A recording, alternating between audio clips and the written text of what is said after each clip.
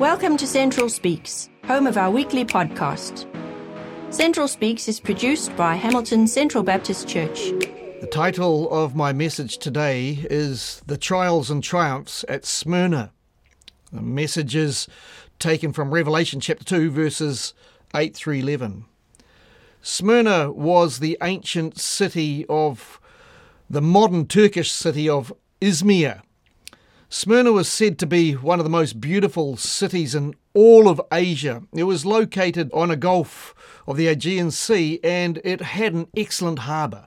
The city enjoyed a thriving economy. Its origins actually were said to be lost in antiquity, but Smyrna may have been settled as early as 3000 BC.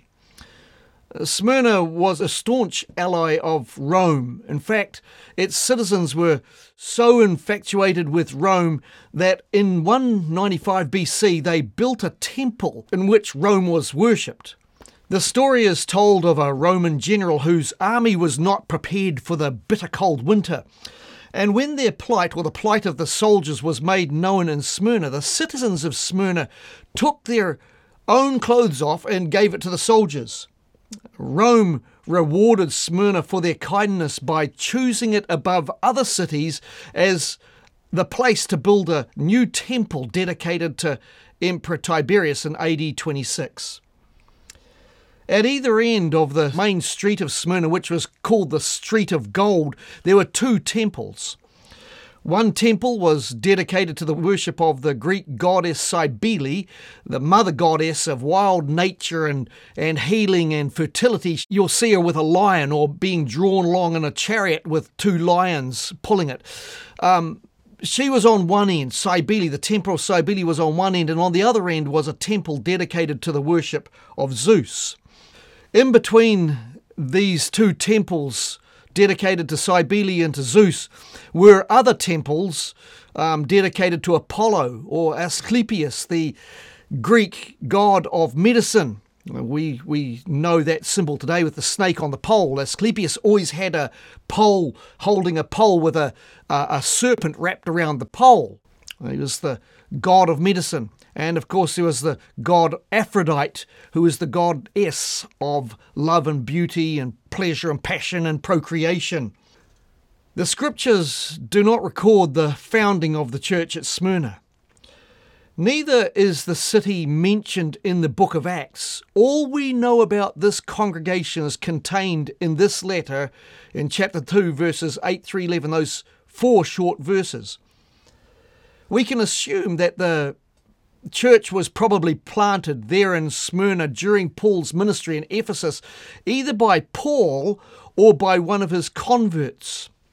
We're told in Acts chapter 19 that Paul daily reasoned in the school of Tyrannus. And we're told there in chapter 19 verse 10 that this continued for 2 years, so that all the residents of Asia heard the word of the Lord, both Jews and Greeks. So probably one of Paul's converts took the gospel to Smyrna and planted the church there. In Revelation chapter 2, verses 8 through 11, we read, "And to the angel of the church at Smyrna write, the words of the first and the last who died and came to life. I know your tribulation and your poverty, but you are rich, and the slander of those who say they are Jews and are not, but are of a synagogue of Satan. Do not fear what you're about to suffer. Behold, the devil is about to throw some of you into prison, that you may be tested, and for 10 days you'll have tribulation. Be faithful unto death, and I will give you the crown of life. He who has an ear, let him hear what the Spirit says to the churches. The one who conquers will not be hurt by the second death." So we see in the first place the Lord's correspondence to his persecuted church. The Lord's correspondence to his persecuted church. Verse 8, "And to the angel of the church in Smyrna write, the words of the first and last who died and came to life." Now, it's important to remember again that the angel here to the church at Smyrna was a messenger, an elder, or perhaps the pastor. The Greek word for angel is the same as messenger. Although angel can refer to angels in the sense of angelic beings, and it does throughout Revelation, here it must mean messenger or elder or pastor, because angels are never leaders of the church. And here it's to the angel of the church at Smyrna, a leader in the church, so we know that it must be a messenger or perhaps an elder or perhaps the pastor. Most likely, these 7 angels that we read about in these letters are 7 key messengers in these churches. Now, we know who the key elder or pastor was at Smyrna. He was a man called Polycarp, who was actually a disciple of the Apostle John. Polycarp was soon to become a martyr who would be burned at the stake for his unbending faith in Christ. These words, the words of the first and last who died and came to life, must have been extremely encouraging to Polycarp and the congregation of believers in Smyrna. The title, the first and the last, is the Old Testament title of God that we find in Isaiah chapter 44 verse 6, where it says, "Thus says the Lord, the King of Israel and his Redeemer, the Lord of hosts, I am the first and I am the last. Besides me, there is no God." When the Lord Jesus applied this to himself, he was affirming his equality in nature with God. The Lord Jesus is eternal, infinite God who existed before the foundations of the world and before the foundations of the universe, and he'll continue to exist after it's all destroyed for all eternity. He is the God who transcends time and space and creation. But here in this letter, the Lord Jesus also explains to the church at Smyrna that he died and came to life. Paul tells us in Romans chapter 6 verse 9, we know that Christ, being raised from the dead, will never die again. Death no longer has dominion over him. This description of himself would have brought immense comfort to the persecuted believers at Smyrna. During difficult times, as they were persecuted for their commitment to the truth of God's word, which would ultimately lead to some of them being executed, the Lord Jesus was right there beside them. He was the one who himself conquered death. He's the one who promised, "I am the resurrection and the life. Whoever believes in me, though he die, yet shall he live. And everyone who lives and believes in me shall never die." The Lord Jesus is the one who is the first and the last who died and came to life. He is the compassionate one, the understanding one who brings comfort and encouragement to this persecuted group of believers and in Smyrna and to persecuted believers all over the world. The Lord's correspondence to his persecuted church. But we see in the second place the Lord's commendation to his persecuted church, the Lord's commendation to his persecuted church. In verse 9, the Lord Jesus says, "I know your tribulation and your poverty, but you are rich, and the slander of those who say that they are Jews and are not, but are a synagogue of Satan."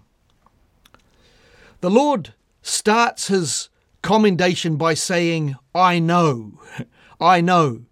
There are 2 words in Greek for the word know.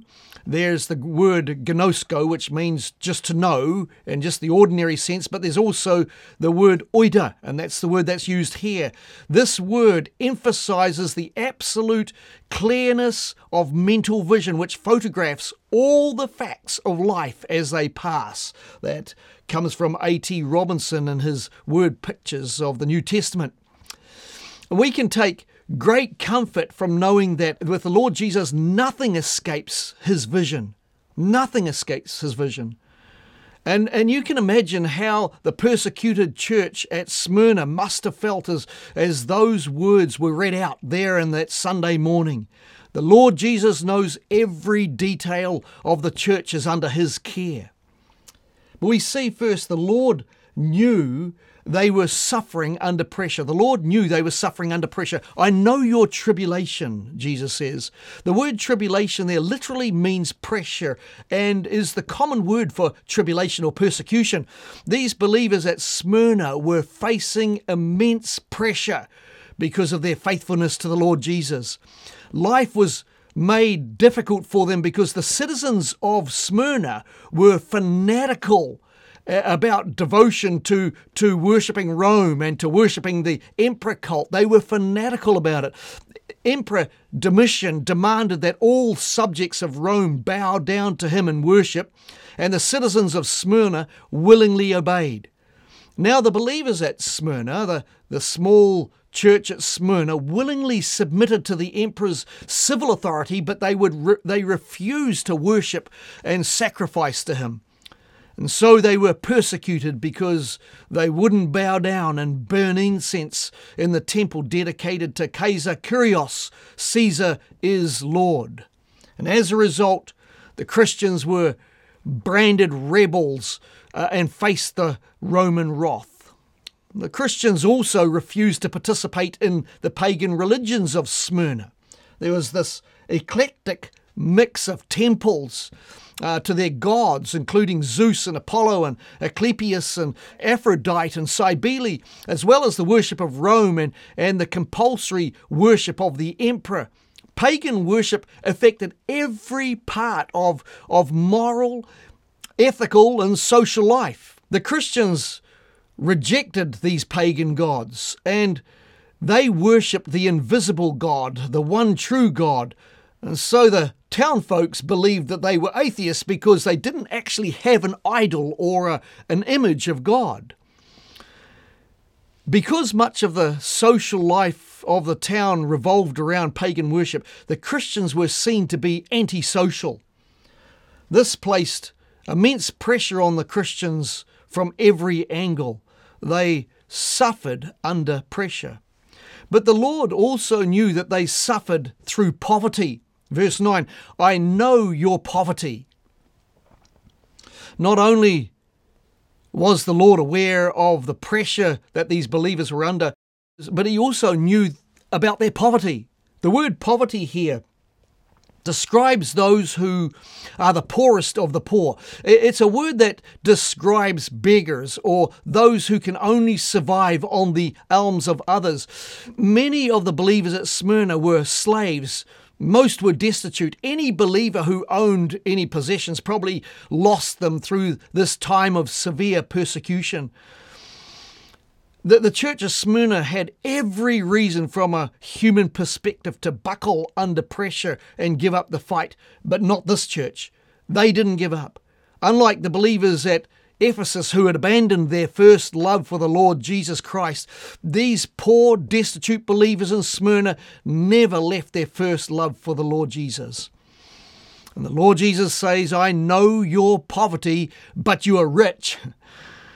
What really mattered to these believers was not what they owned or the numbers of programs that they ran as a congregation or the number of ministries that they could boast about or the numbers that they had in attendance. That's not what mattered to them. What really mattered was their rich faith in the Lord Jesus Christ, their salvation in Christ, the peace and joy that Christ brought them, their holiness of character, and that the Lord Jesus Christ was their Saviour and Comforter. The believers at Smyrna were materially poor, but they were spiritually rich in Christ, as opposed to those who came from Laodicea, who were materially rich, but spiritually poor. I wonder if God would call us spiritually rich today.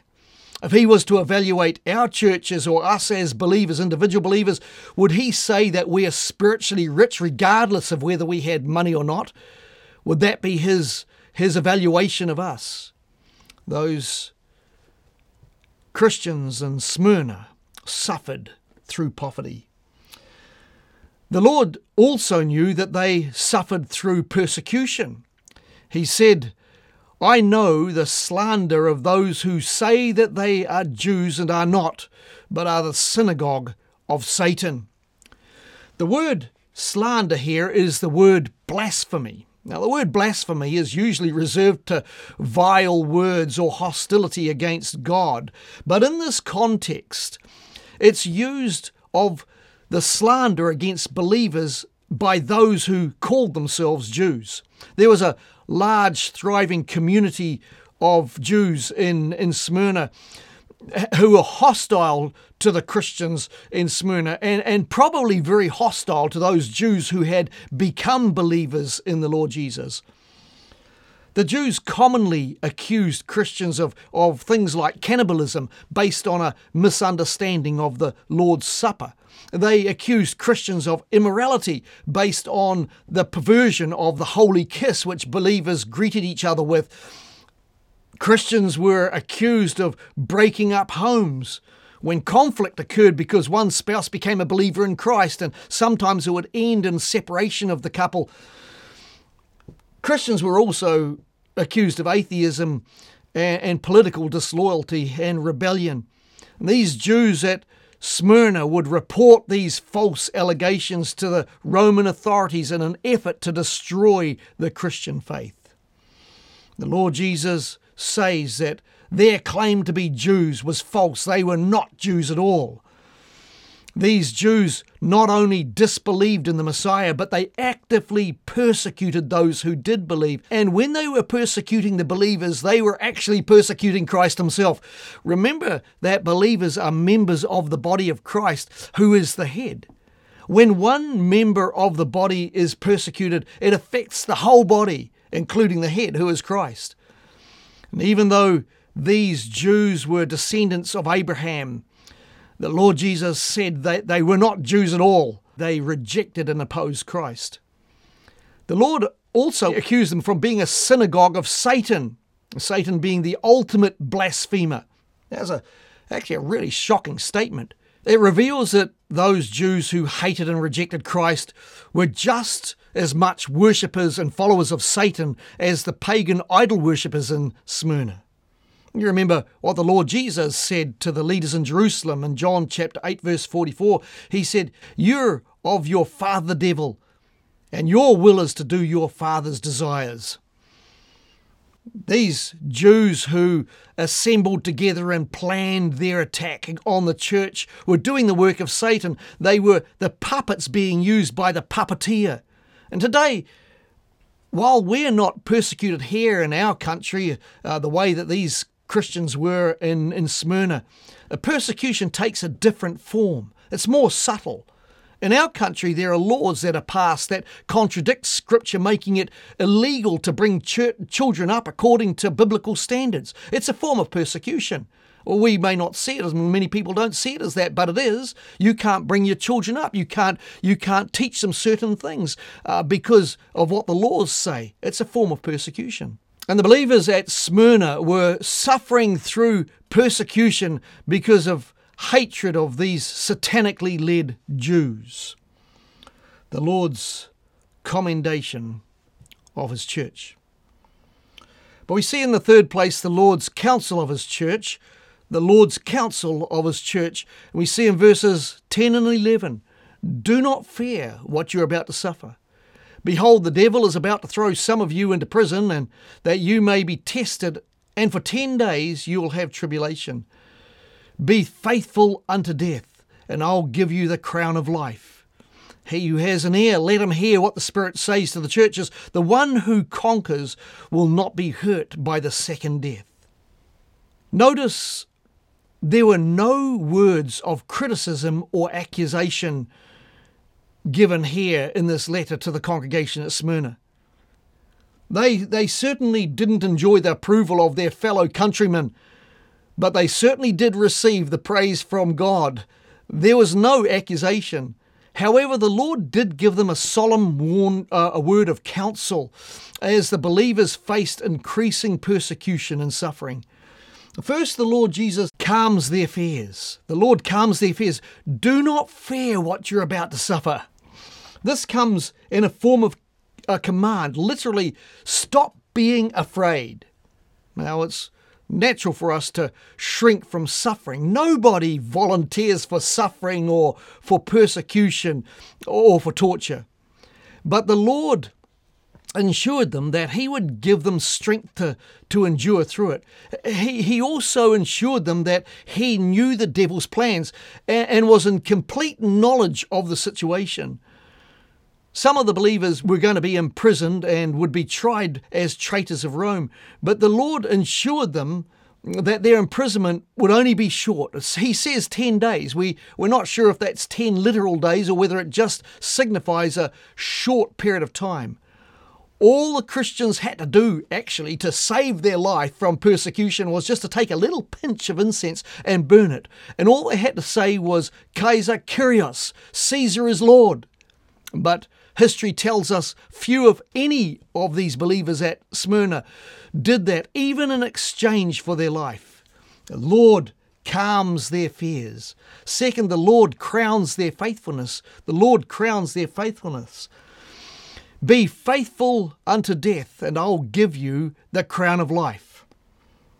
Now, in first century Rome, prison was not used as a corrective facility. Today, prisons are used in the way of correcting wrong or correcting criminal acts. A person could be sentenced to prison for any amount of time, from a few days to weeks to months to years, or to life imprisonment, depending on how severe his or her criminal charge was.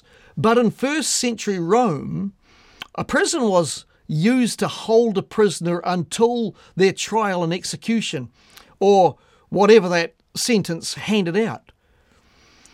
That's why the Lord gave the command, do not fear what you're about to suffer, and then followed it immediately with, be faithful unto death, and I'll give you the crown of life. That's what happens when you went to prison. After you've been sentenced, you would be executed. Be faithful unto death, and I'll give you the crown of life.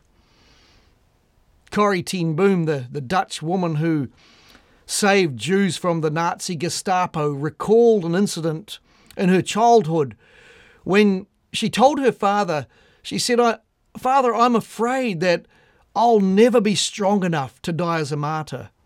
And her father replied, when you have to go on a journey, when do I give you the money? 2 weeks before? No, Daddy, she replied. You'd give me the money on the day that I'm leaving. Precisely, her father said. And our wise Father in heaven knows when you're going to need things too. When the time comes to die, you'll find the strength you need just in time. Years later, Corrie was imprisoned in Ravensbrück, the infamous German prison camp where more than 50,000 women were murdered. She wrote, "It is necessary, when we prepare ourselves for the end time, also to be prepared to die for Jesus." That actually comes from David Jeremiah's book, Escaping the Coming Night. For those who were about to face martyrdom out of loyalty for Christ, they were going to be given the crown of life, Jesus said, and the crown of life would be given by the Lord Jesus himself. Those who lived in Smyrna would have been familiar with this picture of a crown. The crown would picture in their minds the laurel wreath that was worn by the winners of athletic games, or the crown could also refer to a garland of flowers usually worn by the worshippers of the pagan gods such as Cybele or Bacchus or Dionysius as he was known. The Lord reinforced the promise given in James chapter 1 verse 12. Blessed is the man who remains steadfast under trial, for when he has stood the test of time, he will receive the crown of life, which the Lord has promised to those who love him. Because they had trusted him, they were overcomers. They were victors in the race of faith, and they had nothing to fear. And even though they were to be martyred for their faith in Christ, they would be ushered into the presence of God, into his glory, wearing crowns. That was their hope. They were promised that they would never ever face the second death. And we know from Revelation chapter 20 verse 14 and from 21 verse 8 that the second death is the lake of fire, and the Lord Jesus promised them that they would have the crown of life and they would escape and never face the second death. There's a cost involved in being a dedicated follower of Christ. In many places in the world, the cost is already very, very great. But as the end times get closer and pressure begins to increase, persecution will also increase, and the people of God need to be ready. Peter tells us in 1 Peter chapter 4 verse 12. This is what he says. Beloved, do not be surprised at the fiery trial when it comes upon you to test you, as though something strange were happening to you. But rejoice insofar as you share Christ's suffering, that you may also rejoice and be glad when his glory is revealed. So that's the question this morning. Are you ready? Are you ready for the return of Christ? Would the Lord Jesus say of you that although you're maybe poor, you're rich in faith and that you're spiritually rich? Would he say that of us today?